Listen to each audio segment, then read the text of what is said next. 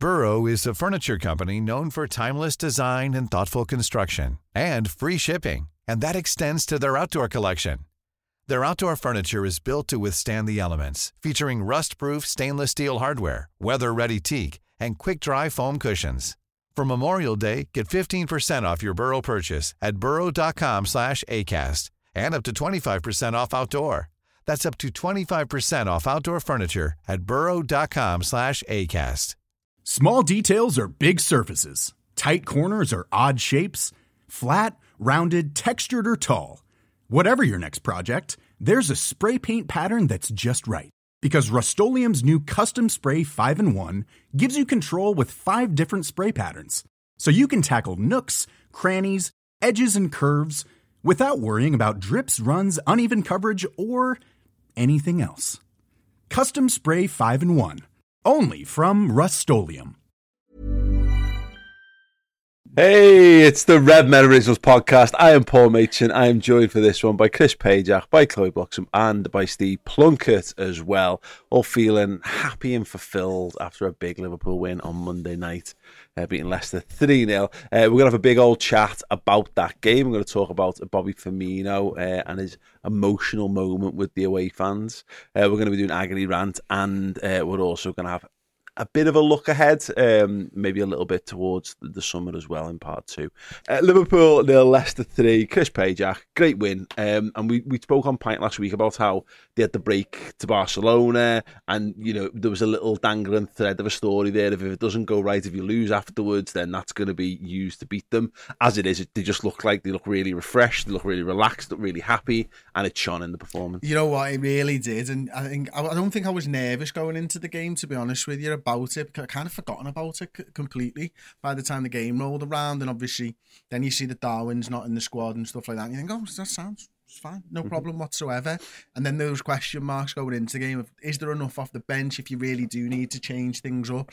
And about 15 minutes in, I was like, oh, this has got 0-0 wrote all over it, this, hasn't it? And then boom, 30 minutes, two minutes of absolute brilliance from Liverpool, and then probably that was followed by another 60 minutes of absolute domination. We were just sensational at it in every single way. You could see the confidence flowing from the lads and stuff, and it was a joy to watch in the end. Yeah, sorry, the Toffee TV boys have been bouncing around the building today.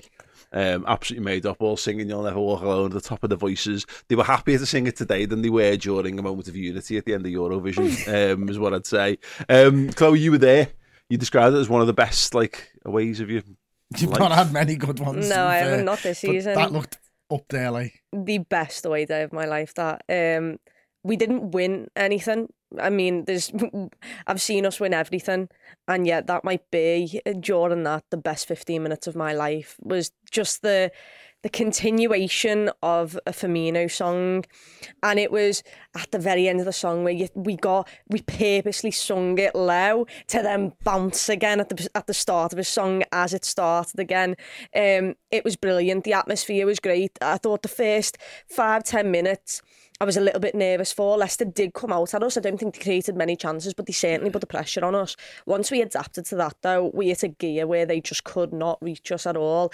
And personally, from inside the stadium, you know, the Leicester fans were trying to wind Liverpool fans up. The songs they were singing some absolutely horrific chants as well. But that just aggravated Liverpool more, and I hope it aggravated the two Scousers on the pitch, because my word, they stepped up for Liverpool. They stepped up against the Tory fan base here, absolutely sunk them, and to be fair, I'd absolutely love to see them go down. I agree on that. I really have a mad dislike for Leicester, and they do it to themselves. You know, there was a bit of I was annoyed when they won the league out of nowhere, because I think it should have been one of those saves football moments, and in some regards it was. It bossed for everyone the idea that you can come from nowhere and win the league, but it also told anyone that you can win the league from nowhere, which you really everyone's can't. Been doing crap. Yeah, but it's 5,000 to 1 for a reason. Effectively, it's impossible. Steve, what was your overall thoughts after the game? Yeah, made up for the win. Obviously, all you can do is keep winning and putting the pressure on those above us. I think the 25 minutes, half an hour wasn't a great game. There was no quality. It was very bitty in terms of lots of fouls, some strange ones given by the ref as well. That was a game plan for Leicester, wasn't it? Yeah, of course it was. I mean, the best evidence of that would be Diaz gets pulled back. referee doesn't give it, sees his arse, then does exactly the same to the Leicester player, gives the free kick away. Suddenly Maddison's in a position to fizz one into the box. That was like, you could see that coming. I thought Pawson lost control of the game to start with. I think it was like, he who shouts loudest will get the free kick, and Leicester were doing that in abundance. But you win. When you learn to win, and it becomes a habit. And the moment we got the first goal, they remembered what it was like to have a losing habit, and that was their 22nd loss of the season. So mentally very, very poor from them in terms of, once we'd scored the first goal, that was it for me. The game was done, and as Chloe says, the songs are appalling. So it was nice that the two Scousers put them to the sword. One moment on the chant stuff, I was thinking about this because I was watching it at home and listening to us do like the fuck the Tories stuff, and they come back with fuck the Scousers, and I'm like, sound. That's actually fine. I actually made up. It's the closest thing the football clubs have got to banter on the terraces that doesn't cross the line. I'm happy for people to have a go back at being Scouse and winders up that way. Absolutely fine with that. It's a good example, weirdly, of like you can turn something back on its head. Now, ultimately, the fact is we're singing "fuck the Tories" and they're defending the Conservative government by instead saying "fuck us," which I think is hilarious. Like you're into about turkeys. That war's been raging for quite some time. Turkeys voting for Christmas, but yeah, I mean, I actually don't have a problem with that. But it's it's when they pull out all the other standard bollocks that you have every single time. That's the thing for me. There's this note of encouragement that they can at least think on their feet and do something in return that isn't just going down the whole poverty, victims, murderers, all that kind of shit that we've had for years. Well, yeah, I know, exactly. But yeah, I genuinely don't mind. People say, if I say fuck Scousers all you want, it's great. Please, by all means, carry that on. And Chloe, you mentioned the Scousers there. Let's talk about one of them. In Curtis Jones. Wow. Particularly the second goal is just outrageous. I was thinking in that first 15 minutes, Kurt's fine here. He's having a decent game, a lot's going through him, but he's not being enough of a killer. He was playing it quite safe and quite simple, and not in the way that he would have done if he was playing 20 yards deeper. Because he was getting the ball in quite brave areas of the pitch, but I wanted him to be a bit more ruthless, and rather than knock it on, go and take a man on, go and try and make something happen himself. But yeah, once he got the first goal, he didn't look back after that. No, he didn't, and the first goal is actually really important because what I've said about our midfield under Jurgen Klopp, in fact, you could say for a long time since Steven Gerrard, is that our midfielders don't get enough goals in a season. They don't at all. They don't help out the front three. We're so reliant on that front three. And Curtis Jones might just be it. He might be the type of player who can bag you decent goals and assist tallies every single season for you. We've saw the blueprint of that first goal before. We saw it at Spurs at Anfield where he arrives at the back post. I don't know how he's in so much space. What happens to Leicester's defence, I've got no idea. But he senses it. He makes the run. He finds the space. He asks for it. He puts a beautiful ball into him. And the connection he gets is decent. And it was then like he was unleashed. He had the ability to roam about, control the game. He didn't let anything go. He was winning balls back. He was energetic. He really took the game to Leicester. He was the kind of, and I don't want to mention Steven Gerrard again because Steven Gerrard's on a different planet, but Steven Gerrard would grab a game by the scruff of the neck, and I reckon Curtis Jones did that. The second is just instinct. It is brilliant. And the goals came from us moving the ball quick enough. We were getting in and around the area a lot in the first 25 minutes, but we were really slow on the ball. And Mo fizzes a ball into him on the half volley, on the half turn. He put it in the back of the net. It was brilliant. ROAN couldn't quite believe he'd scored that because I've not seen that from Curtis Jones. You've seen glimpses, the goal against Everton in the FA Cup, I think it was. But yeah, he had a 10 out of 10 game. He was absolutely brilliant. Deserved man of the match. And it's boss to see because, like he mentioned in his post-match stuff, he's missed 15 weeks of this season with injuries. That frustrate him because we've not had a midfield that's been good enough this season, and he could have very easily walked into that midfield earlier on than when he did. He came in at Chelsea, I thought he was really good, and since then it seems like he's been the main man in our midfield, which isn't easy to do when you have got, you know, Thiago, although he's injured, the name of Thiago. You've got Henderson, who gets hailed for his work off the ball. Fabinho, by the way, I thought was phenomenal the other day. Thought he was brilliant. But for Curtis Jones, a youngster, to come in and just grab the game by the scruff of the neck in when they're desperate for absolutely anything, it was boss to see. That goal, the second goal, was just, as you say, it was just perfect. I was sort of talking about it last night. I was like, it's Di Canio, it's Zola, it's all of these, Matt Letizia, Yeboah. It had elements of all these great strikers. And I'm not really thinking about midfielders because it was just so instinctive. That was the word that you used, wasn't it? And the touch by Mo, I mean, it's a first time pass, isn't it? And it's absolutely brilliant. Like, and I actually didn't think Mo was great last night, to be honest with you. And yet he walks away with 3 assists.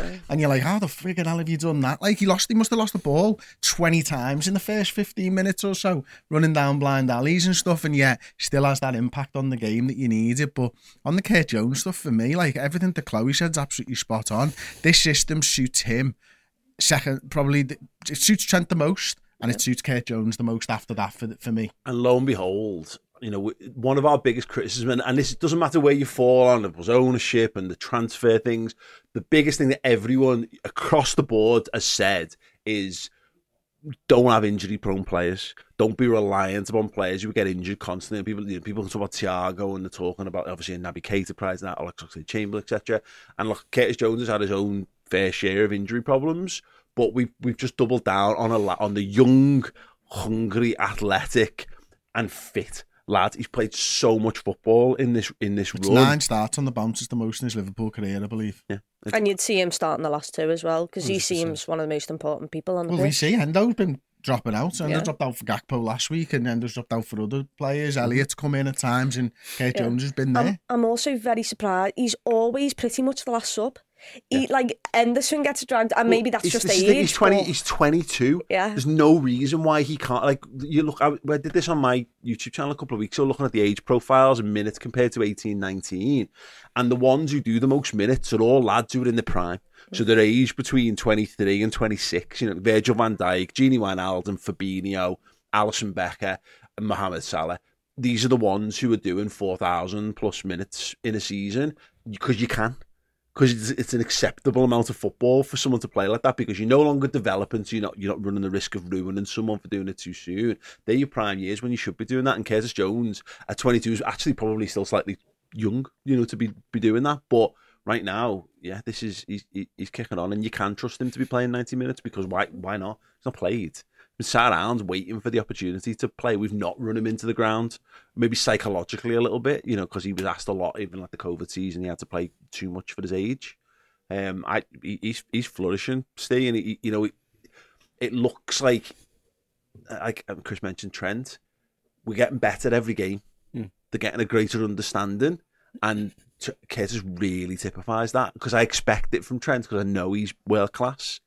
But I've always had a sneaking feeling that Curtis Jones was a really good footballer, and he's starting to prove that right. Since we've changed the shape, the old system we used to have with the flat 3 wouldn't work particularly well for him because it takes away, it inhibits his natural game.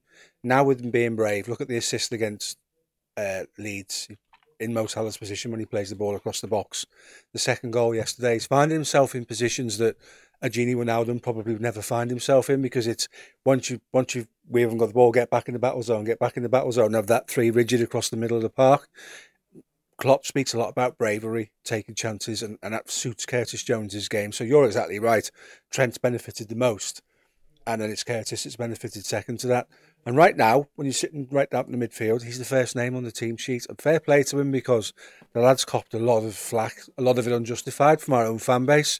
Because when you go and score a goal like he did against Everton, we have a very expectant fan base, haven't we, that think, go on, do it again. You can do that every game because you've done it once. Life's not like that. Kind of has a drop off after that, and then you have to get used to what the player is. And as Paul says, you know, some strange injuries, not like a reoccurring hamstring. There's an eye injury and shin splints. That could be still coming to the end of his growth cycle as an adult. Mm-hmm. So it's really good to see. And right now, the future of our midfield looks really good. And whatever the midfield is personnel wise next year, Curtis Jones is an absolute part of that setup. I want to let's carry on the Gini Wijnaldum comparison, because that's the one that everyone's been talking about. We haven't signed the Gini Wijnaldum replacement, blah, blah, blah. The thing that we remember here, look, I caveat all of this, it's still a pretty short run of games, by all told. Now, he's played 95 times for Liverpool now, which is a pretty good return for a 22-year-old. But we're talking about Gini Wijnaldum. He's such a rare thing for a start. He's a winger or a number 10, and then he's brought in and converted into a box-to-box midfielder, occasional defensive midfielder. But he's also brought in at like 25, and he's got probably 50 international caps for Holland under his belt at this point. He's captained PSV, I think, at some point earlier in his career before he comes in there. He's got a couple of years of experience with Newcastle in the Premier League. The point is, this is an established footballer. He was captain of about 2 or 3 clubs before he came to us as well, Gini. Yeah. And this is the thing about Curtis, is he's coming in, and to say that he couldn't do the Gini Wijnaldum role is fair, because again, he's not. That's a very grown-up role that Gini Wijnaldum played. When he used to go to Holland, he had a belter of a time going to Holland. He said, go and play the 10, go and flit around and score some goals. It's like, oh, brilliant. Like training with weighted clothes, and then goes to Holland and just gets to fly free. In this formation, Chris, what you get to see from him, I think Gini Wijnaldum would have shone in that position in this team, a 25-year-old Gini Wijnaldum, because those years growing up as a winger actually stand you in good stead. You're not good enough to start in that position, but you actually know what to do when you arrive in those positions as well. So that scoring from the back post stuff, that being he's almost like a backup winger at times for us. It does perfectly suit Curtis Jones' skill set. It does, but it's not just about what suits your skill set. It's about the other players around you and those interactions on the pitch, the relationships that you've got with everybody near you. You change one person in the team, you change the role for 3 or 4 players who interact with them regularly. And so Curtis Jones is now having played with Jota for a little bit. He's now played with Diaz for a little bit. He's now played with Nunes on the left-hand side. This is all in 9 weeks, by the way. He's had Randy Robertson there. Timakash will have had 1 appearance maybe, or a couple of sub-appearances there. The midfielder alongside him's changed. All this while you're in a new position. You're actually dealing with all these other forces of changing personnel and stuff, and he's handled it well each and every time, and it's testament to him that he is the one that's keeping his role in that side each and every week. But it's what he's doing on the ball. It started off, slow and steady, keep the ball nice and safe, all this type of stuff. And now he's like, you can just feel it, can't you? I've got a bit of confidence. I'll go for this. I'll try a little bit of this. And he can hold his head up high now as part of this 11 and know that he deserves to be there on merit. And I think that plays into his confidence. Doesn't score the second goal without scoring the first goal, quite frankly, from last night, does he? Doesn't even take it on. No. You know what I mean? Doesn't take that, he had confidence when he came in, against Everton and all that type of stuff. It looked to wane, it looked to ebb, and now it's back big time, and he looks full of it and just ready to go. Yeah, absolutely. Just a couple of things I thought it was worth pointing out. You mentioned, Chloe, about goal return and what have you, and again, very small sample size on this, but that means this season so far, 16 Premier League appearances, 3 goals and 1 assist for Kurt, and that's only in 919 minutes, which is, again, a very, very small sample size.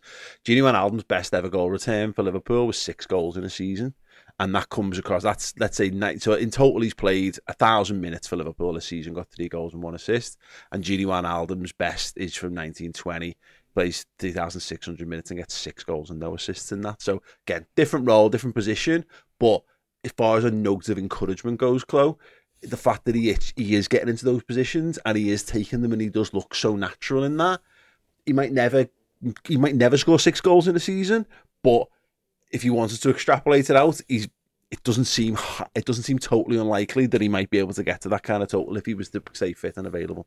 No, it doesn't, and I think yesterday also highlighted the role that Trent plays. The fact that Trent's there, he's in a deeper role, but he is a magician on the pitch. It means that Curtis Jones can roam free. He can go wherever he wants. He can pick up the space in the pocket because he knows Trent will find him. He knows he can be on the half turn because Trent and Fabinho there, as well as Henderson, to mop up, and it's gave him licence to do that. And like you mentioned, Chris, him being a winger early on in his career is really, really helped him for now because, we've moulded him into a midfield role, but if he can be a box-to-box, but really get some goals in him.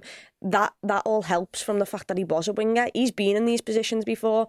He knows what to do inside the area. Sometimes it doesn't come as natural to you when you're not full of confidence. And we might have seen, I mean, he could have had a hat-trick the other day. Should have. He should have. But it's all of these signs that are so positive for him. And I'm really happy that another Scouser can come in and look, he knows what it means to wear the badge, as well as Trent, and be from the city, and know what it means for all of us as fans to then go and just like look how happy he was in the post-match. It seems like it's fitting into place. Keep it up for a couple more games, get a big pre-season under you, learn more understanding of this role. Bear in mind, this is Curtis Jones when we're not at our best. We're not everyone is brilliant. We're still having moments where for 25 minutes we're not great. Imagine what we are if we're going to go for a title or Champions League run. If we're at the peak of our powers with new additions who all understand the system, the sky's the limit for him, because he can get a bag full of goals for me. A rising tide floats all boats, doesn't it? And I think that's where you need your experience, your Mo Salahs and all that to really lift Kurt and Harvey Elliott and Bajcetic up. And that's important, isn't it? I must admit, like, I do think that the goals from midfield thing's slightly overrated. I think people have spoken about it like it's fact for years, and like if you're getting 90 goals in a season, you don't really need goals from midfield. Yeah. What I will say on that point, and where I think everybody's right, they might come at it from a wrong sort of angle, is I don't think we're getting a 70 goal season out of our three forwards anytime soon. Yes, exactly. And that's where he needs to fill in and get 10. Because we haven't got Mane who's scoring 25 and Salah scoring 35 and Bobby with 20 or whatever. Look at Gundogan as an example of this. You do need, it's just a nice extra, arrow in your fucking quiver or whatever, to just have someone else who can crop up and score a goal for you with a degree of regularity. And if we can add that on the other side as well, and that will be a transfer market thing, because I don't think Jordan Henderson's got that at this stage, as much as I set him that target every time I see him pre-season. That goals this season, Jordan. He's never quite got there. You need, but if you've got someone like Elliott in there or someone like Gakpo in there, I don't think that's outside the realms of a possibility. You're right. I don't know if Darwin or Diaz is going to be a Mane 20 to 25 goal a season player. So yeah, it's encouraging. The other thing is, when I mention goals from midfield, over the 5 years, 6 years, I've looked at our attackers and one of the sides are being doubled up against, whether it was Mane, whether it was Salah, and it always left the other one with a bit more freedom. If Curtis Jones can find that freedom, because let's be honest, Diaz, people want to get touch tight to him because they don't want to let him get past you, because if he gets past you, you're not catching him back. And if those players occupy the defenders, then Curtis Jones has got the licence to go into the space. And that's where I mean a midfielder. It's not that we constantly need to help out the front three, but it's just them acknowledging the space. Oh, if I get here, ball comes in, it's on me. I've got it free. And with how good our wingers have been, and people have tried to double up on them, they've still not got the better of them because they were incredible. But if that does happen, then Curtis Jones has got more freedom, and he's the one out of our midfield that acknowledges it, that reads the game, that sees the space, ventures into it, and can get on the end of the ball. It's interesting that, because if you go back almost 12 months to the Champions League final, when exactly what you've just said, Ancelotti shut down and neutralised the space out wide and said to Fabinho, go on then, what can you do? And we all know the answer to that. You've got a lad in there who's prepared to take chances and be brave and take shots from distance, for instance. And I think that might be along the lines of what you're trying to say there, is that that's another string to your bow. It's another tactical thing you can do.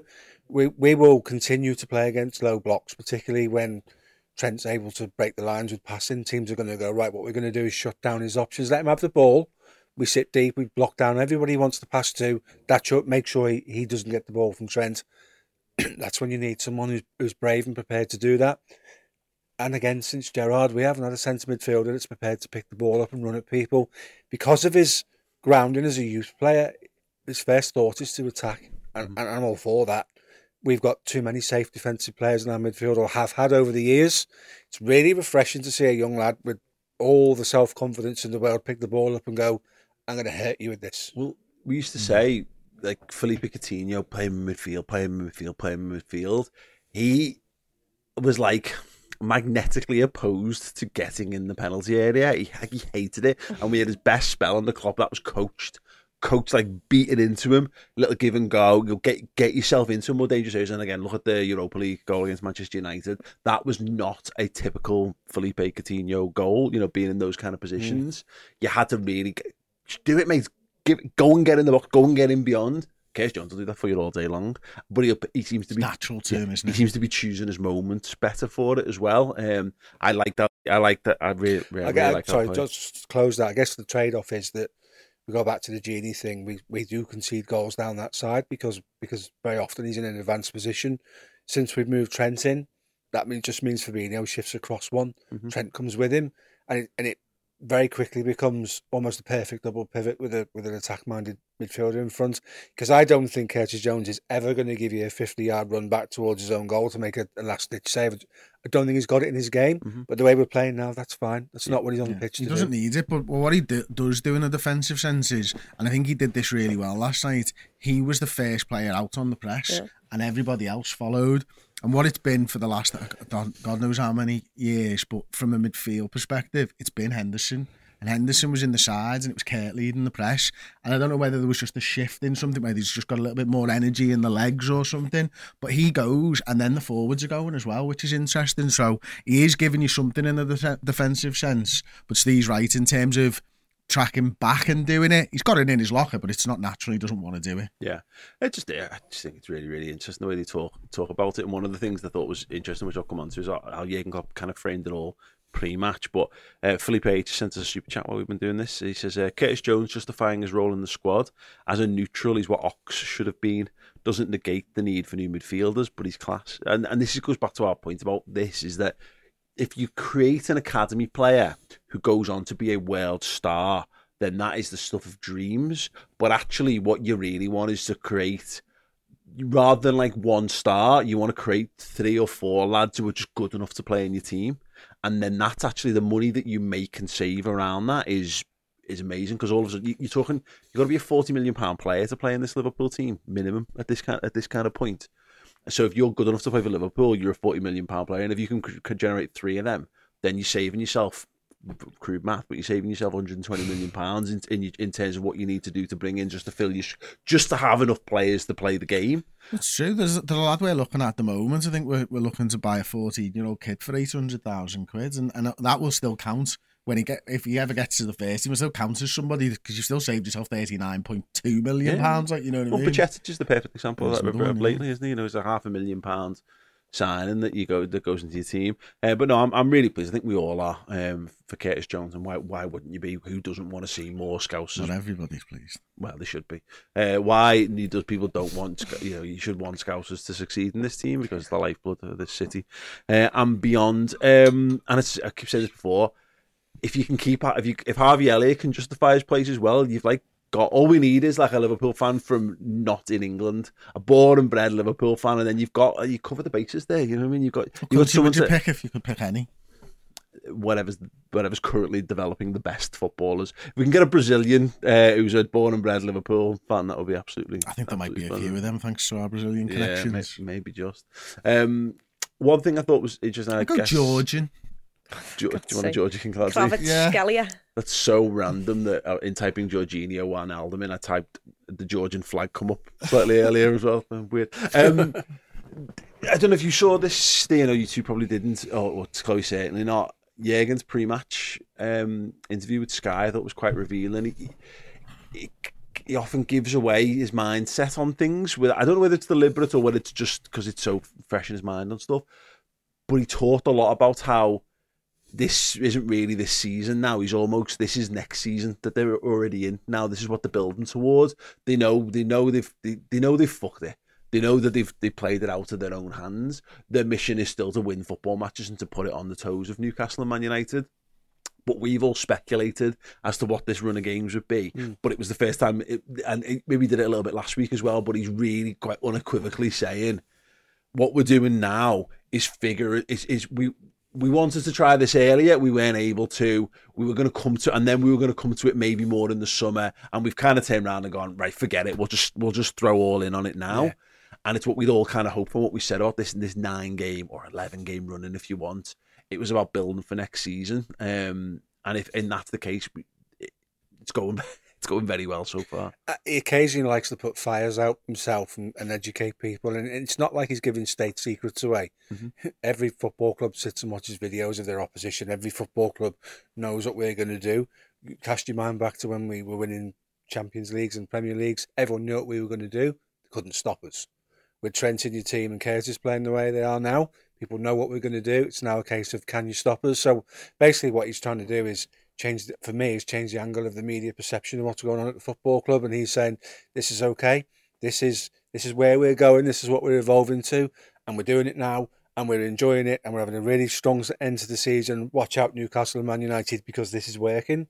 So I think he gets bored of, and you see it in his press conference, the same rhetoric, the same questions over and over and over again. He hates press conferences. He said it, doesn't he? So this is his opportunity to, via the medium of Sky Sports, to address the footballing world and say, this is it.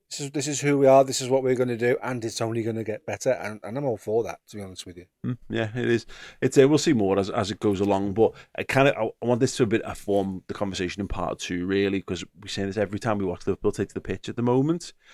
We're learning something more about what they're doing, and therefore it was how we're gonna react in the summer. Before we do that, then again, I just want to touch on Trent Alexander-Arnold a little bit more. And Chris, the guy's a fucking genius of football, and he's finally playing in areas of the pitch where I think it's more recognisable, because there's a little part of it when you're playing right back, it's just crossing, and I think everyone has this idea that, well, it's a percentage game. Crossing merchants. Yeah, well, he's a volume merchant according to a Manc meth friend of ours. Volume merchants. He's not. He's a genius. And the one that really stood out for me was Cody Gakpo's chance, I believe, where it's a first time one. He just stabs it with like his right foot over the top, and Gakpo can't. His first touch doesn't do enough. Was it one of those straight balls over the top? Yeah. I was talking to you about that this morning, like Pirlo-esque, innit? Like it's the hardest ball in football to play, but I think for me, like, when you talk about the fullback position, Trent Alexander-Arnold reinvented the fullback position. He's not the first to play the hybrid role, but in about 2 to 3 years, it'll be the Trent role. Yeah. There won't be another name attached to it. It's not going to be John Stones. It's not going to be Zinchenko. It's going to be Trent Alexander-Arnold. Yeah. If this is because that's the way that it's going at the moment, isn't it? You can't see it for anyone else. Like, you had attacking wing backs in the past, and you had attacking full backs, but that's Trent's role, and he'll be known for that, and he'll be known for this. He's reinventing 2 positions now on a football field, and he's 24 years old or something. Reinvented 2 positions. Did Makelele do that? No, he did 1. Yeah. Like, you know what I mean? This is what he's got in his locker, and he got it just by kicking people. It's just wild how good he is. Like, there's just, it's mad, because you can just sit there and go, how the fuck's he done that? How's he seen that? How's he played that? The technical ability he's got is just second to none. And I knew he was scoring that free kick last night. I called it on the watch long as he's scoring this, like, and then the way he just dispatched it and ran and slid. The knee slide was perfect. The shrug was perfect. It's like he's just so in control of everything all of the time. And it's honestly, watching him play centre midfield is like watching Neo in the fucking Matrix, mate. That's everything else is going fucking super slow, and he's seeing everything all at once. Yeah. What's happening in that midfield is he's developing an aura. Yeah. So he looks bigger, stronger, faster and better than everybody else. He sees every pass. He sees everything on the football pitch. Lots of fans will say, see, I told you should have played him in midfield. I was right, wasn't I? I've been saying that for 2 years, but you kind of got to get everything around you to work. He's totally in sync with everything that's going on. And I think having that hands-on 24/7 involvement in the game stops him from switching off. Mm-hmm. Yep. He's making more interceptions as a result of it. He's always been good at intercepting anyway, but that's gone to a different level as well. And there's been occasion he's anticipated something and he's been the last man back. So it's... He's got good defensive instincts in midfield. Yeah. I wouldn't say he had good defensive instincts at right back. I wouldn't say he was a bad defender. I think that's always been overstated, but his instincts are really good defensively in the midfield. Yeah, because he's doing what he did, but wingers are quicker than him. A lot of the quick, he lacks a bit of pace, doesn't he, for a fullback in the modern day? Yeah. But the fact that he's so in tune with the game for 90 minutes means you can't be languid if you're not switched off, can you? And that's a criticism, and a justifiable one, that sometimes he can be overly languid. Now he's firing balls into feet, giving people opportunities to manipulate the ball. It's brilliant to watch. He's been given the license to enough rope to hang himself effectively. And like Hendo had this in 1819 when he petitioned to be played in the 8 rather than in the 6. And he was like, cool, well, it's on me. If it's all on me, then sound. I'd rather, and you always say this, if you're going to gamble on anything, gamble on yourself. And that's what it feels like with Trent. Is like, I'm going to do this, but if you share any of your additional responsibilities, then we're all fucked here, mate. And this is a massive failed experiment, and you're in a whale where you're going to be playing right back. You go back to right back, and you're going to continue to get slaughtered for being a right back because of all this kind of stuff.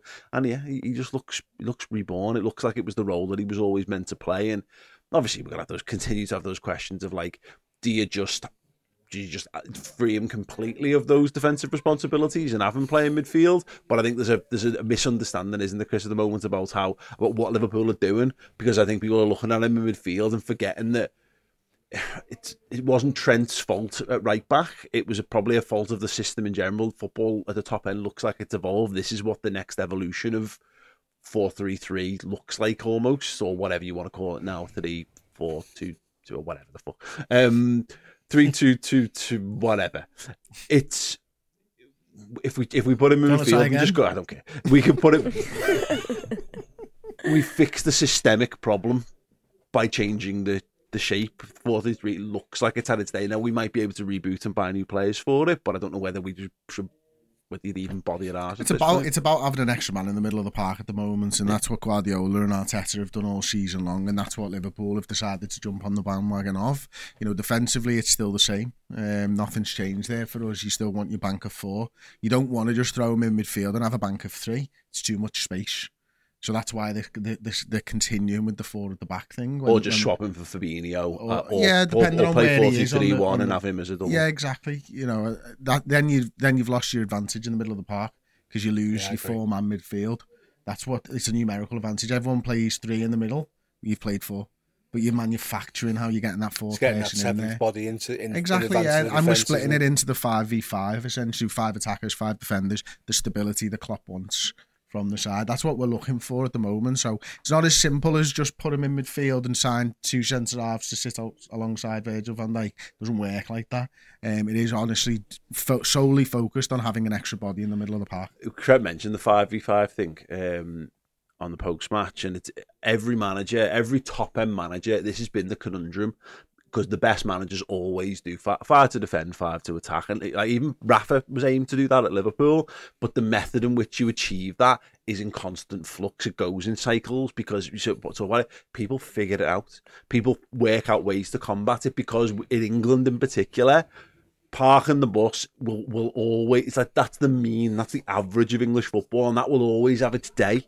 If you can get the best players in the world, the best defenders who are really switched on, and they will be able to stifle almost every team. So it's a constant battle of innovation of trying to do the new thing. This formation was used by Hungary in the 1950s. So this is just something else that's been brought back from the past. Yeah. There's no new, how do you put 11 players on the football field? We're 100 plus years in. Everyone decides everything. They used to play 2 at the back in the 30s, didn't they? Let's not go down that route. Well, that's it. But this still goes to the thing. 3-5-2 was very much in the 90s. Yeah, exactly. And you could play attack because you had wing backs, and that became a new sort of thing. For 4-2-3-1 was very much the formation of the noughties, and Rafa, was a big exponent of this.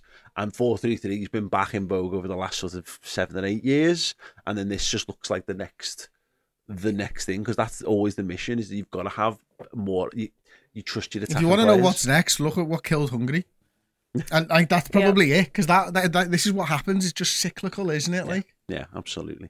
Okie dokie. Right, if you want more on this show, do check out the Final Word show exclusively over on redmenplus.com, or if you are tier 2 or tier 3 sub on YouTube, you can get that one as well.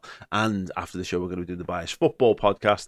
We have a look at the other things happening around the Premier League. We're going to be talking about Howard Webb lifting the lid behind, or peeling the curtain back on VAR and Monday Night Football, and some of the other results as well. So very good stuff. Right, quick break from us, and then when we return, we're going to be doing Aggie rants, and we're going to look ahead to the summer for Liverpool in terms of the system and players, etc. Hey, what's happening? We have got our huge, our mega, our extravagant end of season party coming up and available for ticket sale right now. Do you like what we do on the podcast, on the shows, on the match days, on the watch-alongs? Then come and see us live and in the flesh with live music by the full band of the Ragamuffins as well. Yes, the Reds have been in a tricky season, shall we say, the very least. But you know what? Let's see the season out in style with a Redmen TV party for the ages. We're going to be at Hotel Anfield on the 19th of May. That is the Friday night. Get your babysitters booked and come and party with us to drown the season's sorrows or celebrate a successful end. Whichever way it goes, we will be there with you. Let's have a laugh. Tickets on sale right now. The link will be in the description. I hope to see you there. Hey, yes, if you are going to be hanging around Liverpool this weekend, or if you're coming down for the match against Aston Villa and you're out Friday night and you're looking for something to do and you want to start to get into the spirit of things ahead of times, then we're going to be at Hotel Anfield on Friday evening. Come down, party with us. Tickets are available. Link in the description underneath. It's going to be really, really good stuff. Come, we're planning on what we're going to do. It's probably going to be some end of season awards, so you're going to get a chance to vote for who your best players and moments, what have you, of the season are. I think we're going to do a live version of Director of Football game, and then the Ragamuffins are there to absolutely blow the roof off and have a good old sing song. Maybe we can sing the Firmino song for 15 minutes straight, and maybe Trent shows up from somewhere and puts one in the top bin. 30 minutes straight. 30, okay. Yeah. That probably would have happened if Trent wouldn't have scored that what's goal. What's the Guinness World Record for the longest that song's been sang? And let's just do that. Yeah. Right, Agony Rant. Has anyone got anything they'd like to get off their collective chests on this Tuesday? Not particularly. It's hard when Liverpool are doing so great, yeah, isn't exactly. it? Yeah. And life's just fantastic. Oh, no, I do. Leicester's support is absolutely crap. It is just a drum right next to the away end that just is banged by someone. As soon as you score a goal, he stopped it. His arm's too sore to carry on. Yeah, nah, I'm not having that. That's a good atmosphere. Someone told me it was a good atmosphere. I went there, 5 minutes, they were all right, but it was very much a drum right next to the away end, so you just couldn't hear us. But that just didn't work, That drum is the most annoying thing. It's dead hard to hold your song. It's just because it's always at a random beat, and either you end up going as fast as the drum, beat, and it's just horrible. And I hate it. Watford do it as well, don't they? Do you remember Watford? I think Swansea might do something similar. Swansea as well. It's actually horrible, a really clever thing that I've never really thought about until we went to some of those random aways where you put your most passionate singers next to the away end because they lead the whole crowd and it drowns you out, and it is so hard if you're not on top in that game for you to get on top of the crowd situation. Leicester with their fucking clacker things as well, like doing the full of bits of cardboard. Just clap. But it clap your hands. Half the time, like, they weren't even singing. It was just a drum, just so that you couldn't hear what we were singing. But it's it was like after Curtis Jones had scored, it stopped, and then Curtis Jones went and scored another one, and everyone just left the stadium. It might have been to get a beer or something at half time. As soon as Curtis Jones banged that second one in, the guy who was on the drum probably pissed off at him, to be honest, because he was not seen after that. Yeah, I want to just touch upon. I don't know whether I'm going to do this unbiased as well, but I'm going to do it now anyway. The MEFs who's decided to slaughter Curtis Jones, and I don't mean not thinking a player's not great or actually not thinking they're not good enough, because there's years and years of this. There's tons of examples, and this is what pub conversations all around. You know, my dad has had this for his entire life. When he goes to the pub on a weekend with his brother, with my uncle, and he goes like, "Oh, your uncle absolutely hates ... And you know, every season, for as long as I've been, you know, alive, there's been players that he's written off instantly, and no, not good enough to play for Liverpool. But we're now in this weird social media age where people have got to take it too far, and I think a lot of it is because they're trying to do it for I don't know, for likes or retweets or whatever. But as some of them, I thought it was quite funny. I saw some people I really like on Twitter dragging up some old tweets of some of the really established Twitter MEFs. And they all, you know, most of you will know what I'm talking about. You'll have come across them, even if I'm not specifically talking about anyone in particular. There's a ton of them. You'll all have your favourites. The gang of super weirdos who can't help themselves but slander Liverpool footballers for no good reason whatsoever. And it's all the ones who are saying Curtis Jones is a championship level footballer, and things will say like, if he wasn't a Scouser, blah blah blah blah blah. And it's like it's a bad thing in being from Liverpool. I find wild. So I am really enjoying these just having to get back in the holes. And what you realise is you've been doing this for so long. It always happens. There's always a footballer that comes good. Like Henderson did it, and Lucas did it. But those people, they still just wait. They're like they just go underground and like they're waiting for prey or something like that. And as soon as they have a bad game, 10 years into an incredible Liverpool player, I told you he was shit, lads. But like we've had 10 years of him being really, really good. Yeah. And you've been holding on to that hate for a long time. Those people Lucas Leighton aging was one yourself of them all the time. Yeah. Jordan Henderson, the other one. You can think of loads of players down the years. I think some people just fundamentally forget that the supporters, not fans. Yeah, and like you're supposed to support, and it's okay to talk about somebody in a game or think about what the future for them might hold. There's absolutely no need to go down the you're a knobhead thing. Like, you know what I mean? I sat here myself a month ago, 2 months ago, saying I don't think Curtis Jones is going to be a player that is going to play week in, week out in a league winning side. That's not slander of him. That's just my opinion of him as a footballer and where he might go. Now, don't get me wrong, I'm completely reevaluating that statement today, and I might reevaluate it again in a month's time. That opinion's changed, they're fluid based on what you see in front of you. Yeah. I thought you were nuts a month ago to suggest Liverpool could win every game between now and the end of the season. No, I was nuts for not trusting in the side. Yeah. You were absolutely spot on to continue believing. Like, it's just the way that it is. There's so many of those examples down the years. I can't believe anyone is so stupid that they think they're always right. Yeah, that's a wild thing for me. Yeah. You're not. Yeah. You're never always right. Because my mum is. Because it reminds me of earlier on in the season. I'm pretty sure it was Wolves away. We'd lost 3-0. It was horrific. But at the end of the game, as I was doing, the post-match stuff, Liverpool fans started singing "You'll Never Walk Alone" to the players, and we were clapping the players, and people in the comment section were like, why do that? Yeah, because FSG will think, oh, why would we want to buy another player when they get... And it's like, lad, I'm a supporter first. I support Liverpool. I support the lads. The owners, I'm not thinking about in this moment. These lads, whether or not they've put a good performance in, those are the same lads that have got to get me to the end of the season and do something, and they have. And who would, if they wouldn't have seen us still clapping them, maybe they wouldn't have turned a corner. Maybe without the support, Nunes next year might be absolutely unbelievable, and he'll look back and he'll think, every single touch that I had on that ball, whether it was good or bad, I heard Nunes from the cop every time round. And it's to give them a boost. It's to show them that you're still there. I support the players through thick and thin. I can tell you when someone's played bad. I can tell you when someone's played good. But ultimately, as long as you give everything for the badge and the shirt, I cannot... I can only support you. You're right, and this is almost the problem with like things like transfer windows in the middle of seasons and all this kind of stuff, and the idea that everyone's disposable is these are our lads for this season.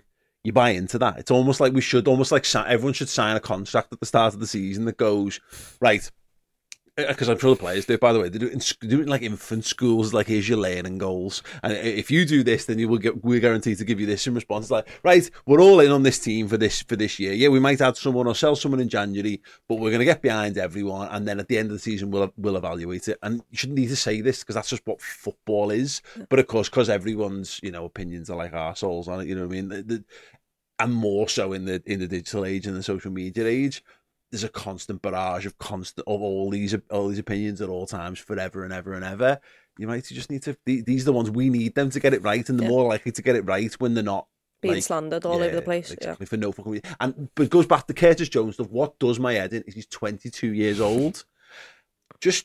Don't even we're talking about him. You know what I mean? If he's not pulling up trees, I don't even understand the point of wasting your breath to talk about him, because if he'd not been good, he's done enough good things in those early stages of his career for me to go, I can see there's a bit of a footballer there, if nothing else. He's certainly better than a lot of the other lads who've come in the past and tried to do that and been nowhere near what he's had. Like, talk about some of the senior lads. By all means, like, say say things about like Thiago and say things about Jordan Henderson, God knows everyone else has over the years, but to waste your breath committing a tweet about what would have been like a 21-year-old footballer, that's the thing that's like malicious intent. It's like you're going out of your way to talk about someone in that regard. Just have to think about how many players have been sacked off and ended up great. And look at Kevin De Bruyne, Mo Salah, for example, Odegaard at Arsenal doing well this season. There's so many of them every single year where they were crap until they weren't. There's a lot of Alexander Isak mega fans at the moment who are using him as a stick to beat Darwin Núñez, who went and did fuck all at Borussia Dortmund and then has to go to Sociedad to reboot his career or whatever. And now in the back end of this season, now he's fit and he's scoring goals and looks all right for Newcastle. You reap what you sow, don't you? You know what the mad thing is about Curtis Jones is that, like, he's a Scouser. Do you really think that he wanted to play as bad as he was or have these niggles or get behind the lad? He's a Scouser, and being on the cop, we see that all the time. There's been moments in the season where someone's maybe been frustrated with the likes of Curtis Jones and said something, and someone would turn around on the cop and say, "Why you get behind him? He's a Scouser." People underperforming, especially Scousers, when they're playing for their boyhood club, they're not trying to be. They're still trying to give everything. If you can see, the only problem I have is when, okay, it looks like players aren't giving everything, and then you've got to look at, okay, but is it a fitness issue? Is it the fact that they can't play the system and we ran into the ground? There's all factors that can accumulate to that. But Curtis Jones is a Scouser. Of course he wants to do well. He wants to do what Steven Gerrard did, and hopefully he can start to do that on a consistent basis. Can I give you the thing on Scousers in the team? And I hear people say, if he wasn't Scouse, he wouldn't be there. And what that effectively saying is, they're also, you're saying there's a bit of bias towards there from the fans. Fine, totally admit that. I want Scousers to be given a chance in the team. I just do. But also, players do perform. Scousers perform better in the team. They perform beyond their level, and there's loads of examples of that. But let's use John Flanagan as a great example of this. He had a brilliant season for us. He had a brilliant, 14, playing left back for us. The Scouse Cafu stuff and all that kind of stuff. We had a whale of a time. And look, injuries actually get in his way, but he was bearing himself more brightly than he probably had the capability to do over a long spell. He gave it all for the shirt, and he was never going to be able to match that. There's tons of examples. David Thompson had a similar thing as well, and just to pick a couple of isolated names out. But what's the difference? It's like you say, there might be underneath all the nuts and bolts and the shine and the bravado of being Scouse and the extra effort you put in, there might be a top end championship level player in there. But if the performer at a level above that because they're Scouse and they're in the team, what's the difference? It doesn't matter. There's no fucking difference whatsoever. There's two lads here and they're exactly the same ability, and I'm signing the Scouser. Yeah. If one's not and one is, I am. Yeah. Simple as. Because I want people who care about the badge and the shirt and the club as much as I do. And you know that he goes home fretting about it and trying to be better and trying to improve for himself and for us. Yeah. And that's part and parcel of it. There's a togetherness with being a Liverpool fan and Kurt in that. Harvey Elliott's exactly the same, by the way. Doesn't matter actually if you're a Scouser. If you're just a Liverpool fan, that's what ultimately comes down to for me. It's not the Scouse thing, it's are you a Liverpool fan? Yeah. And also, look, there's just the geographical thing of having lads, born a stone's throw from the ground and all that. There's just something that's very natural around there. Be growing up in the shadow of Anfield and looking up there. There's just something wonderful about the fact that Liverpool can be this global institution. It can be this brand that goes around the world, but we can still make footballers from within an L postcode that are good enough to be able to play for that side is magic. I don't want to bring up, scars because I don't like this lad either, but Raheem Sterling was 5 yards away from Wembley, went and scored at Wembley. To have that moment as well, what that must feel like. Obviously he cares about England, I don't, but to have that moment, to live right next to Anfield, to dream about it, to understand what it means in the city, to go into school and outnumber the amount of Everton fans, and the day after Derby Day, it's all you can talk about, it's all what is in the city, to then become that, and you potentially get a winning goal in that derby, and then people in the city are talking about you on the day after Derby Day. It's a fairy tale, and I like to live and believe in those fairy tales. We get fucking volleyed everywhere as a city by the rest of the country, at all times. You know what I mean? It's like we're looked down upon, spat upon, slandered, have our names and reputations dragged through the mud for a whole host of fucking reasons. And so the idea that like someone from this city can go and rise up is just amazing. And we want that's why it means more ultimately, is because we are from the city, and you want to see people from your own city brought up, and look, people from all over different places. You hear like Luis Diaz's rise and all this kind of stories. I love that story no matter where you're from, but it will always be intrinsically more special to see people from your own city make a success themselves, if you have that depth of feeling toward your own city is the thing. But I agree with Chris's point. I love Liverpool. I want Liverpool fans playing in Liverpool's team. I loved when Fernando Torres signed for us and all that, like, you'll never walk alone on his inside of his captain's armband at Atletico Madrid and all that kind of stuff. Robbie Keane, as was one of his many football clubs that he supported and posted on the wall as a child. That's what we want more of that, because it means more to those players to put on the shirt. It's a life's ambition fulfilled.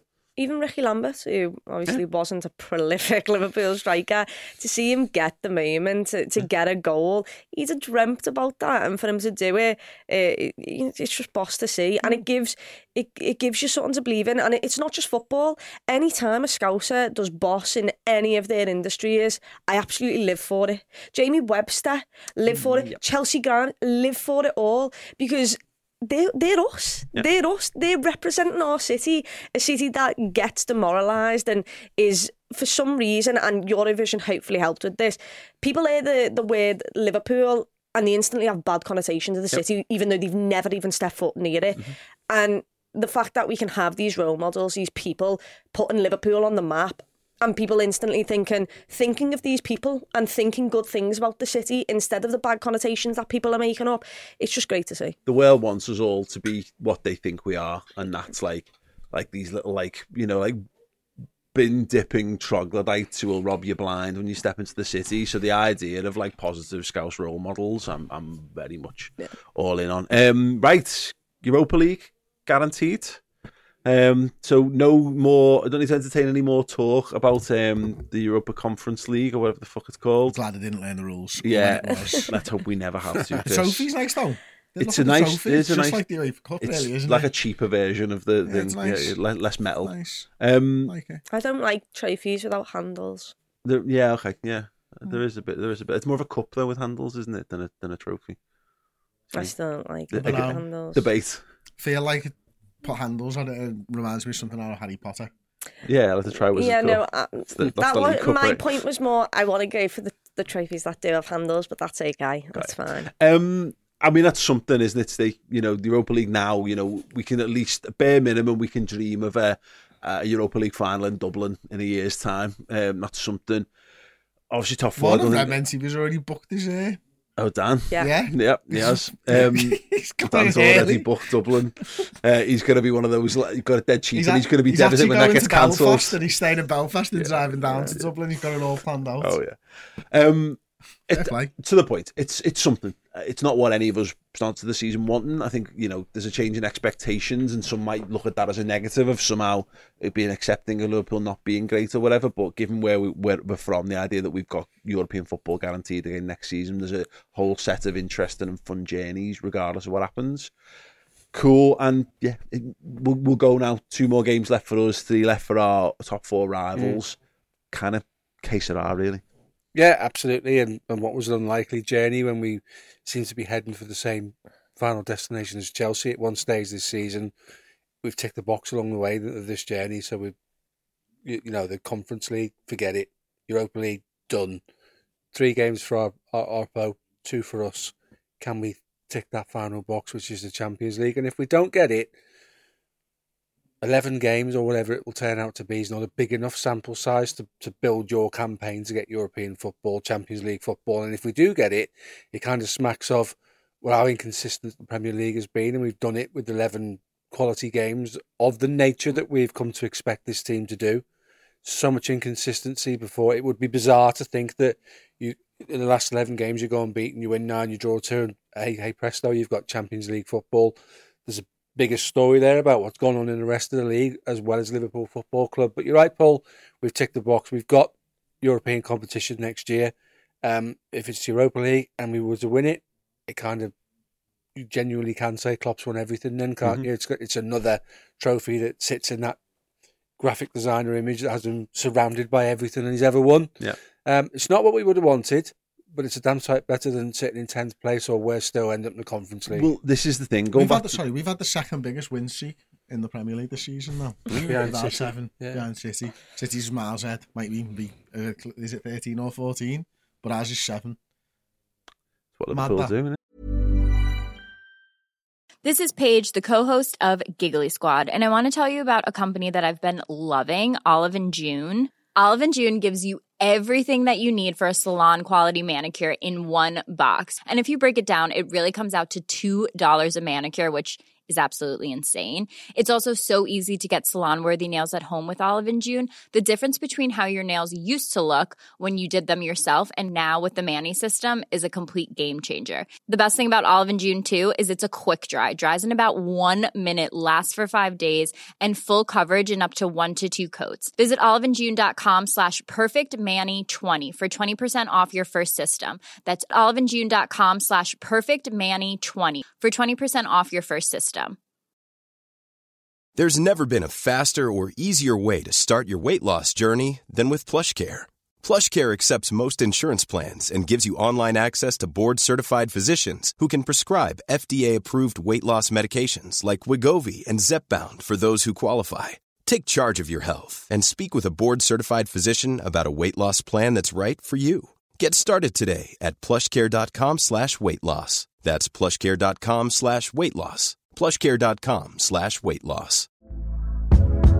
Hey there, it's Michelle Norris. I'm host of a podcast called Your Mama's Kitchen. When I travel, I'm usually looking for a way to find a taste of home when I'm not at home. And one of the things I love to do when I am at home is entertain. And Airbnb allows me to do that. When I was in California recently, I rented a house that had a great kitchen. And when we were sitting around the table, we're all thinking, we're in someone else's house. Someone could be in all of our homes as well. If you have a home, but you're not always at home, you have an Airbnb. Your home might be worth more than you think. Find out how much at airbnb.com/host.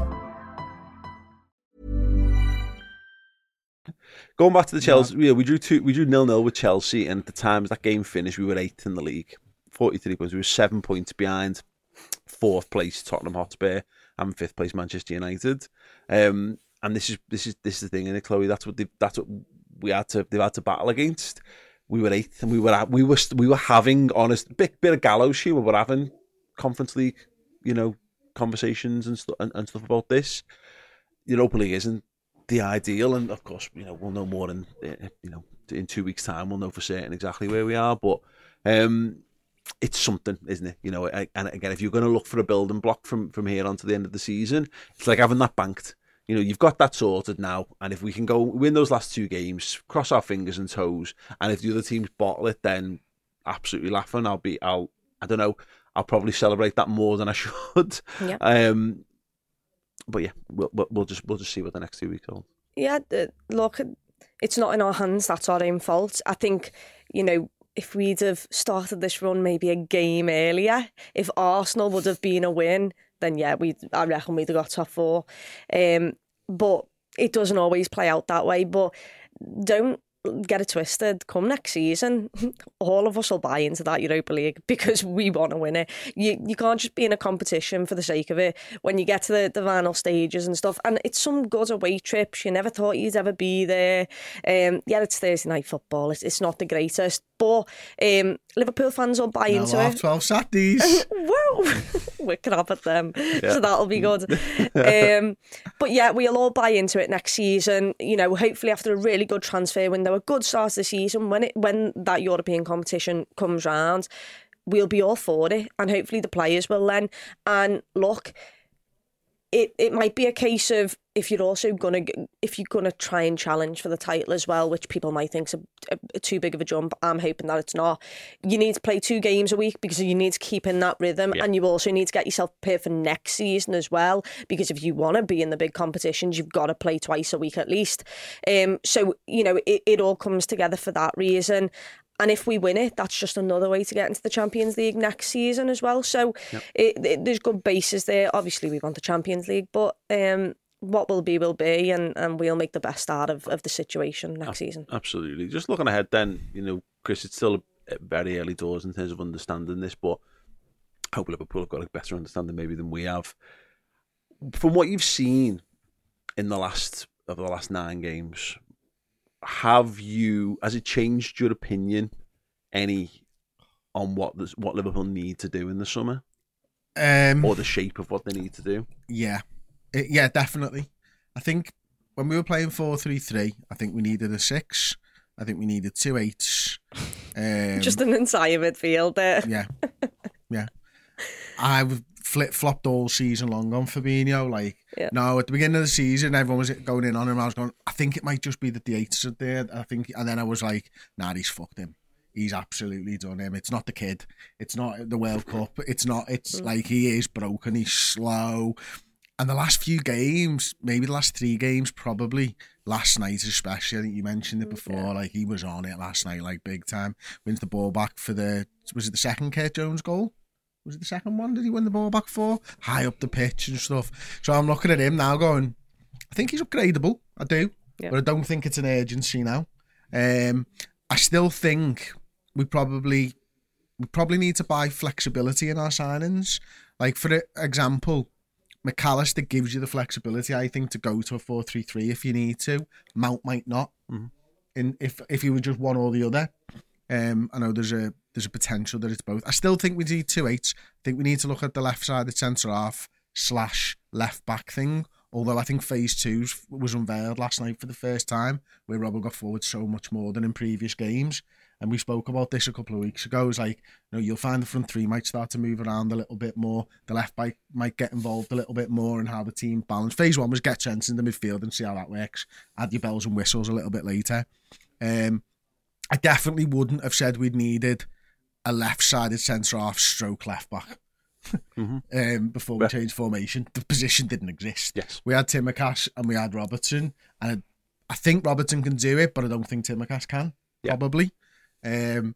Still need to decide what we're doing with the, what happens if Trent's injured. That's why I'm talking about tactical flexibility and stuff like that, to be able to go back to a 4-3-3 formation. As far as the forwards go, I think we're stocked, to be honest with you. You might have question marks over Núñez, but it's too soon to throw the towel in on him. Yeah. So that's probably it. 2 8s, probably, but is probably long-term 6 at the moment, and a left-sided centre-half maybe.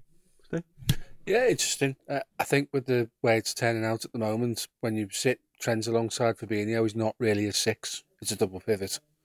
And you've not got that specified role that you're the 6, you sit and you go left and you go right and you cover the pockets of space. What is interesting about last night is I've just sitting there thinking, I can't remember the right side of Leicester doing anything. I can't even remember who played there. That's how bad it was. So I think that enabled Andy Robertson to be more of an attacking influence, because there was nothing coming down their side. Equally, I thought Fabinho looked really good, because their attacking midfielder, Dewsbury Hall, didn't even start the game. So they had two sitting in Samare and Ndidi, and they offered nothing through the centre in midfield at all. So Van Dijk would have just said to him, go and play 15 yards further up the pitch. Vardy's a ghost of the shadow of his former self. He's not Which the guy. We can say now.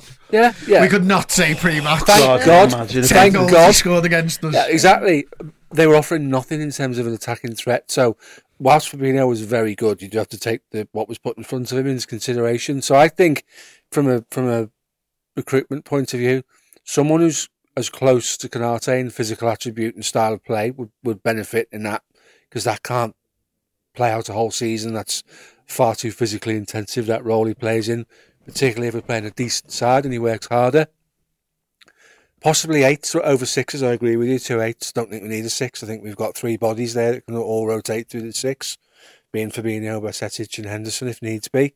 And this left-sided thing is a worry, because if phase 1 is Trent doing his bit, is phase 2 where Trent learns to sit in as an auxiliary right back, which really doesn't fit with me, and then Robbo does the same down the other side. Maybe we've gone with the quickest win, the low-hanging fruit now, which gets us the best.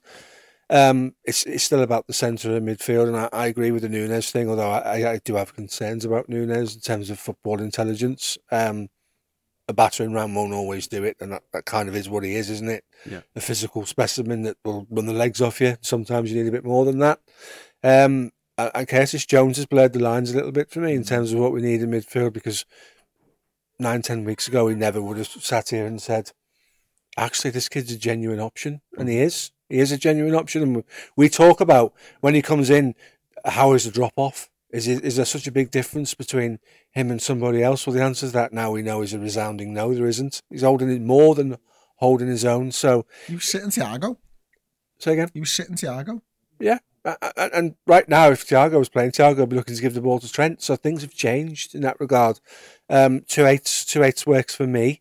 I think recruitment's really key. And I'm not going to sort of speak disparagingly of these two lads, but in the system we're playing, you can't have 4 or 5 touches.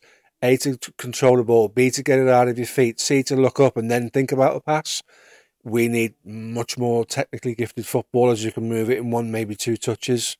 You're talking about Henderson, aren't you? I'm talking about Fabinho as well, to be honest. Fabinho last night had loads of touches on the ball, went against the better side. You won't get that. And then there'll be a frustration, because if you do that, all of your options in front of you, the picture changes. By the time you've had that third touch, the whole picture in front of you's changed and people have been shut down. West Ham, at times against West Ham, Declan Rice was completely bypassed. And this is a £100 million player, we're led to believe, because Liverpool's pass movement, back to the old adage, was so good, and we moved the ball so quickly, going back to your point before, that no one knew what to do with us. They couldn't get near us, and that's something that needs to improve.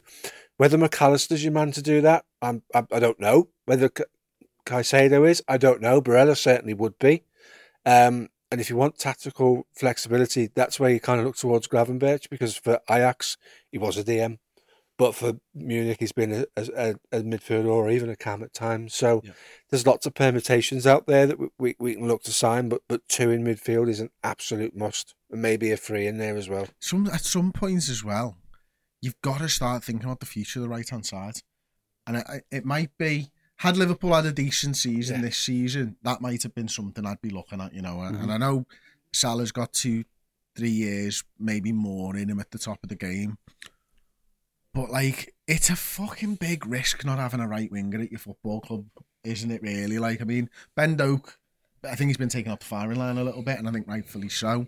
Don't know what's going on with Kai Gordon at the moment in terms of his development. I know Diaz can do it, I've been told. I know Jota can do it, I've been told. For the flashes I've seen, I've never really thought they look anywhere near as good as off the left. Surely a punt on a let me ask you a question then. And that's really interesting you say that. If you play Diaz on the right, he's not inverted. So he's not running into the half space that your centre forwards want to play in. If you play Núñez through the centre, he very quickly identifies which one of you 2 centre-backs I'm going to play off the shoulder of. And it was Tarkowski against Everton. He decided that was his target. That nullified the space that Salah wanted to play in. If you play Diaz there, and then you put Núñez out left where he played for Benfica, and you've got Gakpo in the middle, that's potent for me. That's quite a potent strike force. I think Diaz can play anywhere you want him to play, centrally, off the left. He works off the left because we're cashing on that old inverted thing that Mane did so well. Eventually, inverted will get found out. We'll have to stop doing it. Like you said, it's cyclical. And we'll have to go back to tried and tested. He's right-footed, so he plays down the right-hand side, because all of the DMs that everybody plays sits in front of the centre-back and shuts down the space you want to play in, like Real Madrid did with Kroos and Modric. They managed us really, really well. So there's lots of differences, and at some point I think there's a world where we see Diaz, Gakpo and Núñez as a front 3, and Núñez playing off the Benfica side. I could see it, right? I just don't see how you get to 70 goals from the front 3 that way. That's the thing. That's the one thing that the inverted forwards, not wingers, I agree. And also, you can try and stop it, but if they're too technically good for you, good luck. Yeah. If he's got pace and he's got a half yard on you, you're not catching him up. I agree. I think Diaz would be fine. I mean, again, the problem is that you're asking how do you replace at this point 44 goal contribution footballer off the right hand side, and the answer is you can't. You know, you have to find other ways to skin the cat, and it goes back to me. I'll get yours in a second, but I quite enjoyed watching what we've been doing, and I think Curtis Jones is performing really well. And I actually thought Henderson had a good game last night. He didn't look anywhere near as knackered as he has done in recent weeks, which is understandable. Same goes for Fabinho. Same goes for Andy Robertson as well. But I don't know. I can only look at like Man City and Arsenal and gauge a little bit from what they've done with similar systems. Is Liverpool are going to buy some lads this summer, and they're going to be better at doing those jobs than the ones we've got already, and we don't know it yet because we haven't seen it yet. We might just get someone. We're all going, Curtis Jones is absolutely amazing, but we could just get someone in who does everything that he does, but he does score 10 goals a season on top of it, and we're like, holy shit, this is a revolutionary thing. And so for me, the ones that I think are doing okay for now, but I look at Ben White playing right back for Arsenal. Now that's Andy Robertson in our team, and can you get a left-footed Joe Gomez? Is what I'm thinking. Can you get someone who's 6'1", 6'2", who's got the engine that Robertson's got? Maybe you lack a little bit of the quality in terms of the delivery, so his assist numbers will be a bit lower. But actually, he's taller, so you're more resolute from set pieces, and he's just a bit more physically robust, and he's younger. So, there's only a couple more years I think we're going to get out of the level that we're asking of Andy Robertson for the minutes he's playing. Henderson's exactly the same. Is Henderson Odegaard in Arsenal's team? Mm-hmm. He's Kevin De Bruyne, I think, in Man City's team. I think the fact that Naby Keita was starting to come into it last season instead of Jordan Henderson, I don't know enough yet, but it feels to me there's probably something. It's a bit of Gakpo there. Is Gakpo actually the silhouette of what we're looking for from that position? Maybe. I honestly don't know. And then that left hand, that other eight, and then do I want someone who just is ball hungry for the six? They're the big questions over that. And I honestly, this is my point, I don't actually know enough. It's the you look at history. Dalglish was a certain type of forward. When his career came to them, we had to change what we did. Then we got Barnes, Beardsley, Aldridge and Houghton. That front four, that had to change. Mane, Firmino, Salah, obviously there's only one left at the end of the season, so that will change. We may need to evolve again and change our style of football completely, because there isn't another Mo Salah out there to go and buy. Early on in the season, we were having conversations around Chiesa might be available. Everyone was like, yeah, he's really good, but he's had some bad injuries and stuff like that.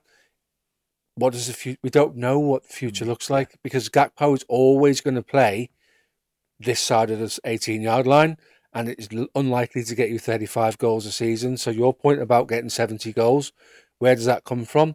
Maybe you go slightly narrower again, and you play with two more orthodox nines, which might help Núñez, but then you give him a partner. You've got to learn to play with that partner, and that has its challenges, obviously, with tactics and all that stuff and language.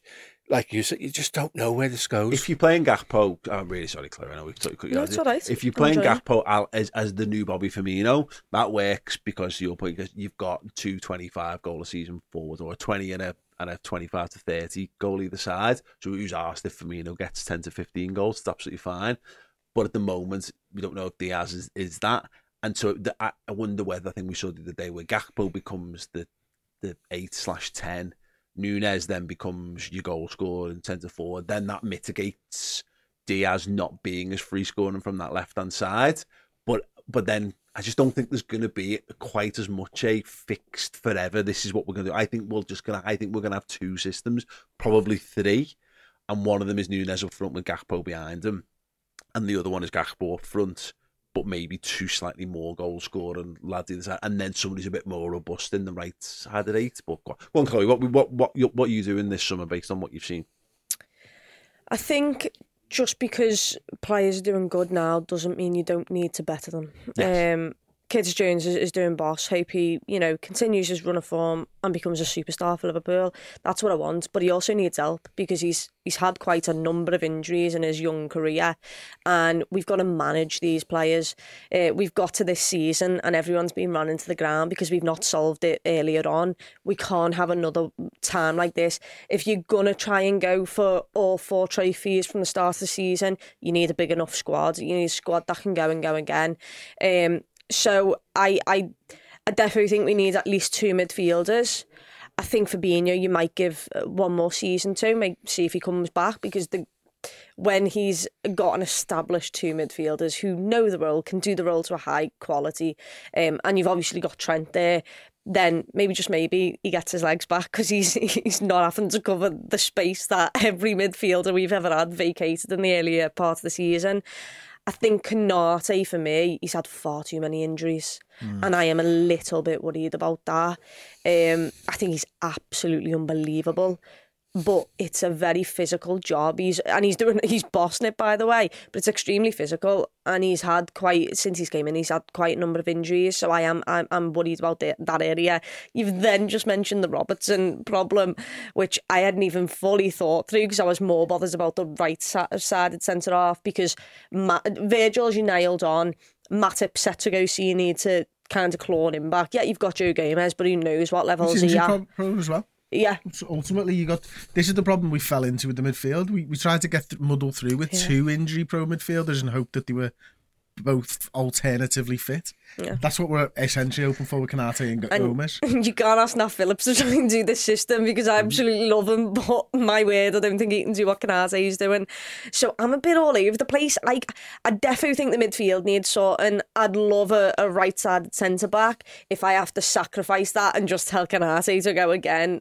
And if that left-sided centre-back could also cover Konate, maybe find the middle ground. I know it's two different roles there, but if he can slot in and try and do that, and I'm not going to lie, I would like to have a punt at someone who could maybe play up top. It's not a must, but it'd excite me, that's for sure. Yeah. What type of player?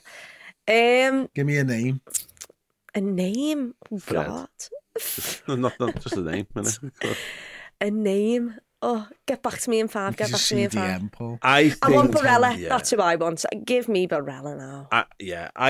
There's something to it. He's not an attacker, but just looking at what Liverpool have done, and what you want is, I just kind of look at Real Madrid's minutes there for their midfielders.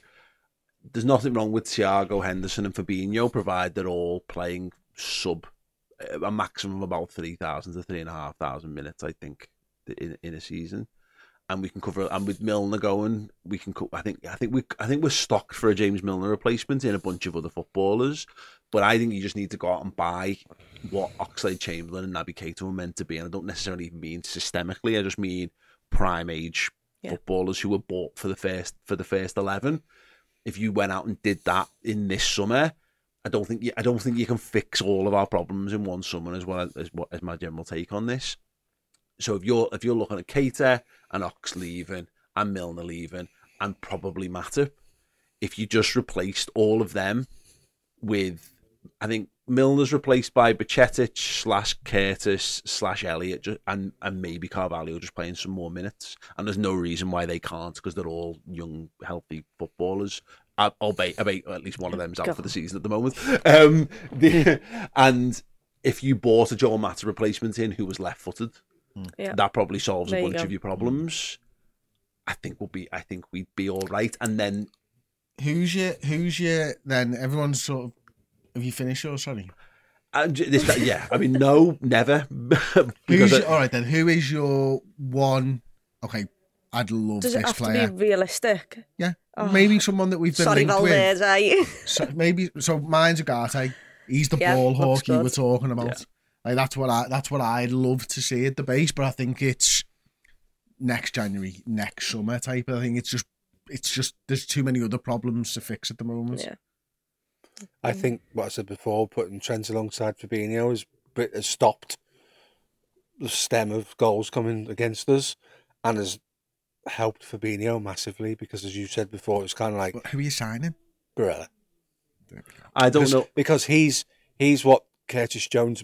We want Curtis Jones to be. He's already that. Mm-hmm. I'd like someone to resurface that clip from about 2 weeks into the season where I got asked who would we buy aside from Jude Bellingham, and my answer was Barella, and no one was expecting it. And if he signs, I need that clip to go around just for myself. I don't know enough about this system. Yeah. to be able to say who fits anymore. I need to and that's why I'm kind of like, and I've been quite laissez-faire about this all in general, to be honest, this season. But I think the people who are involved in it will have a better understanding of it. I trust in them to do it. But I don't know enough about. I don't know enough about half these players. Like, I don't know enough about Alexis McAllister. I like the looks and the bits I've seen of him and that, but I don't understand functionally enough about what these roles are. 4-3-3, I could say it all day long. I knew exactly what we were looking for in those profiles. Now I'm far less convinced, and that goes back to my earlier point. I'm actually really excited to see, because I'm quite happy with what we've got. But there is a world where we buy 3 players and they are transformative. And what we're looking at is this really pale version of what they're actually trying to achieve. And it just could be above and beyond, miles ahead of what we're and I'm happy with what we've got so far. Just one, we got a super chat from Alan Garza. It says, do you think we should keep trying Harvey Elliott in midfield, or transition him strictly into a Salah understudy next season? I don't think he can do that role. Which one? Salah. Yeah. I worry for him. This new system doesn't lend itself to Harvey Elliott for me. I really genuinely do worry about him. I think it can, personally. Can he not play on the left side? Honestly, I think he's exactly the same player as Odegaard. He's just a few years behind. And Odegaard is excelling in that role. He's running that Arsenal side. He's not asked to do all the defensive side of the game in exactly the same way that I think Harvey Elliott shouldn't be. You know, I honestly, I would recommend anybody going and watching the deep dives we've done on this. Like, we've done so much work, not on the 20-minute show, but like hours of research, probably more than anybody else has looked at this formation. Question for you then: if you're doing the Odegaard role at Liverpool, if you were to do that for the next game, surely that's Curtis Jones, because he's the one with the licence to be. It's where they start, though, isn't it? So for me, it's that right-hand 8 is the Odegaard role. Yeah. And they're both left-footed for a start. He cuts inside, he plays the through ball. It's something creatively. Harvey Elliott's exactly there. Curtis Jones is your Gundogan role or your Xhaka, where he goes in between the centre halves in a forward motion, and then that creates the space for the left-footer to come in and play those little 10-like sort of balls. That's what Harvey Elliott does. It's perfect for him. It's just whether he's there with the system, I think, at the moment. Whether he's been brought up for the last 3-4 years in this 4-3-3, transitioning to the 4-3-3 midfielder role rather than the right. And I think he's going to play. I really do. And I think the role will suit him. But that's only going to be borne out in time on the pitch. Devil's advocate, and no disrespect to Harvey Elliott in that role, but Odegaard's different physically than Elliott. It lends itself to playing. He's a bit taller, isn't he? But was he 5 years ago? Because that's what we're talking, an age difference. I'm not. Is he 19, Harvey? I'm not making a case to say don't do it. Is he? I think he's 19 years old. He's 20 now, Elliot. 20 now. But yeah. So, and Martin Odegaard's 24. Can I ask another question then? If we're, like we mentioned earlier, we can't run the youngsters into the ground by playing them far too much, do you reckon Harvey Elliott could do the Curtis Jones role? Because if, say, we got someone who's better on that right-hand side, who simply just comes into our team and plays the majority of minutes, because through the majority of the first half of the season, I was screaming for Harvey Elliott to go on the left side of midfield, because he's naturally on his foot to wing balls. What I was thinking watching the game last night was, we play inverted on the left-hand side, but we can't play inverted on the right-hand side because we don't have a left-footed midfielder to come in and mirror that kind of thing. And where Curtis Jones works so well is because him and Diaz can interchange. Diaz can be like the deeper one, and Curtis can go in beyond if needs be, and you're replicating that down that side. I think Elliott can do that. I agree that he's probably 2 or 3 inches too short for us to be comfortable. He's going to have to work twice as hard to get himself into that kind of situation. But just looking at Martin Odegaard, like, 5 years ago, he's on loan at Vitesse Arnhem. 4 years ago, he's on loan at Real Sociedad. You know, he then comes into the Arsenal side on loan in 2021. Scores 2 goals in 20 appearances for them, and then it's this season when he's had his real breakout for them at 24 years old, which he should be. I mean, we're looking at Trent now. He's 24, and this is like, okay, he's been brilliant as a right back, but he looks ready to be an absolute world superstar in midfield now. So the Elliott one's an interesting one. It just depends whether we've got, is that the fear is he too much? Because we're seeing Jordan Henderson do it, and we all know Jordan Henderson can pitch in going the other way. And I really like what Odegaard does. I don't know if Odegaard works as well systemically if he's got a Gakpo in the team with him.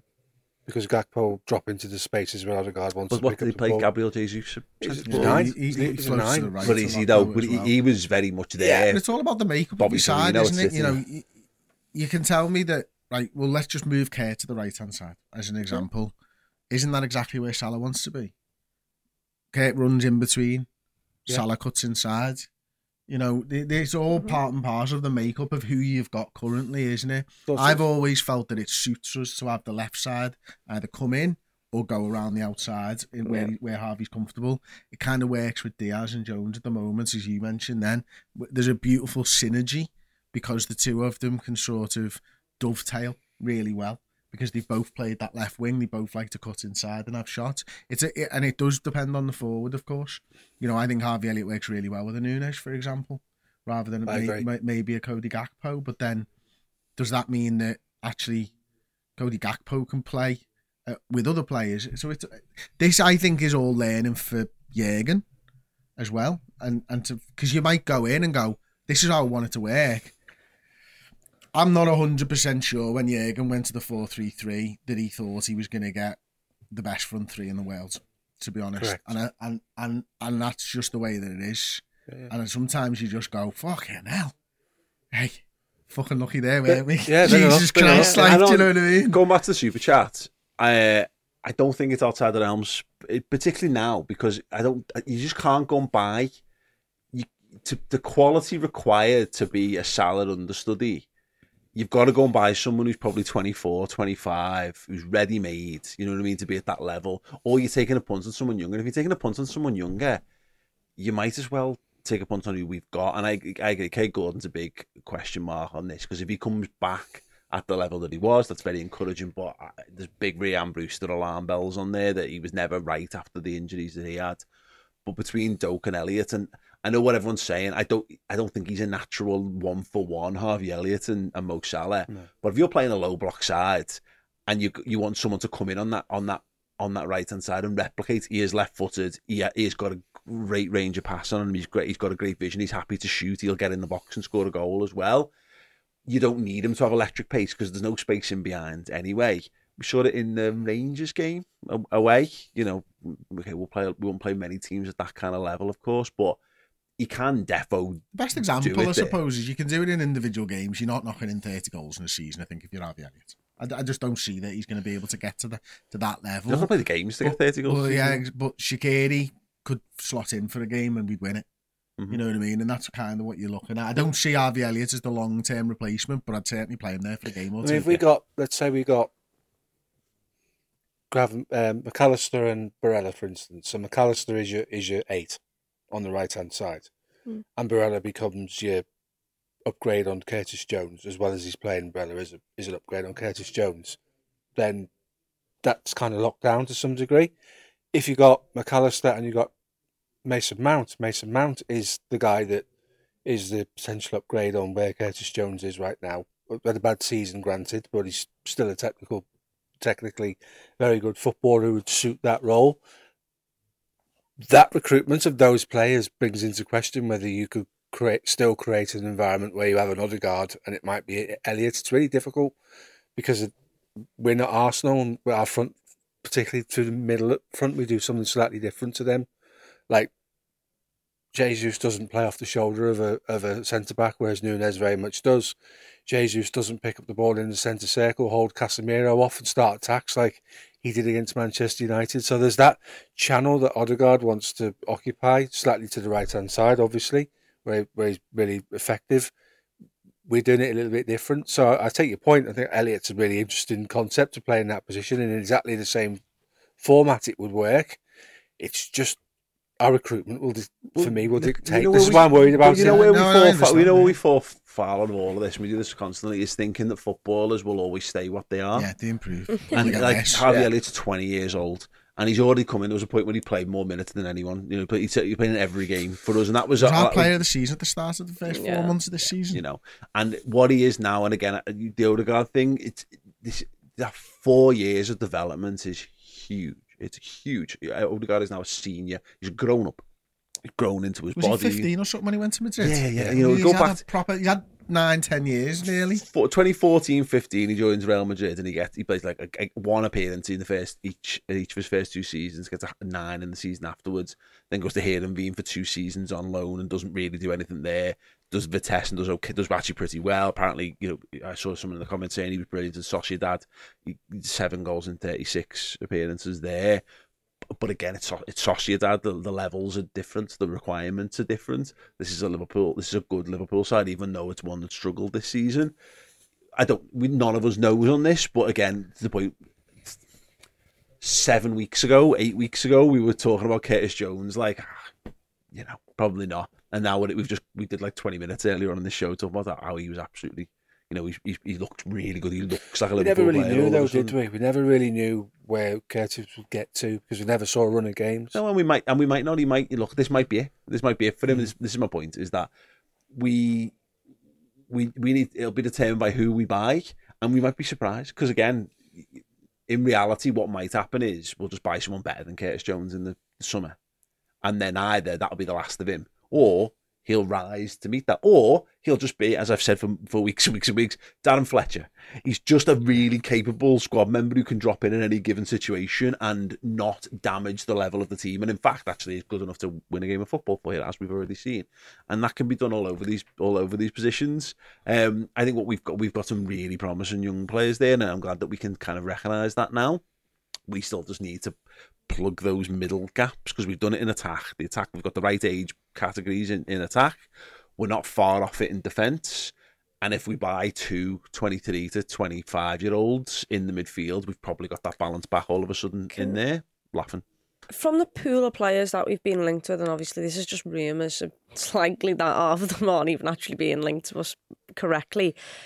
Is it a case of if you get a Mount, you can't also have a Barella in the same team? Because that, when you were explaining it earlier, talking about people coming from the right-hand side, the left-hand side, especially with Harvey Elliott with this, is there a pool of players where they can't play together? So a McAllister, can he play with a Mount? Can he play with a Gravenberch? Can he, like, does us really being in for one player mean that the other 3 players who were interested in we just can't go for now because they don't fit the system? I'll talk about McAllister first then. He started life as a 10.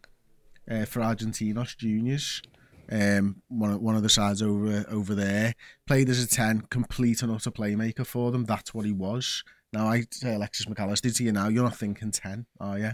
You know what I mean? He's played as part of a double pivot so far this season. He's played as an 8 so far this season. When I said tactical flexibility, McAllister was the person I was thinking about because he can do all of it. Yeah.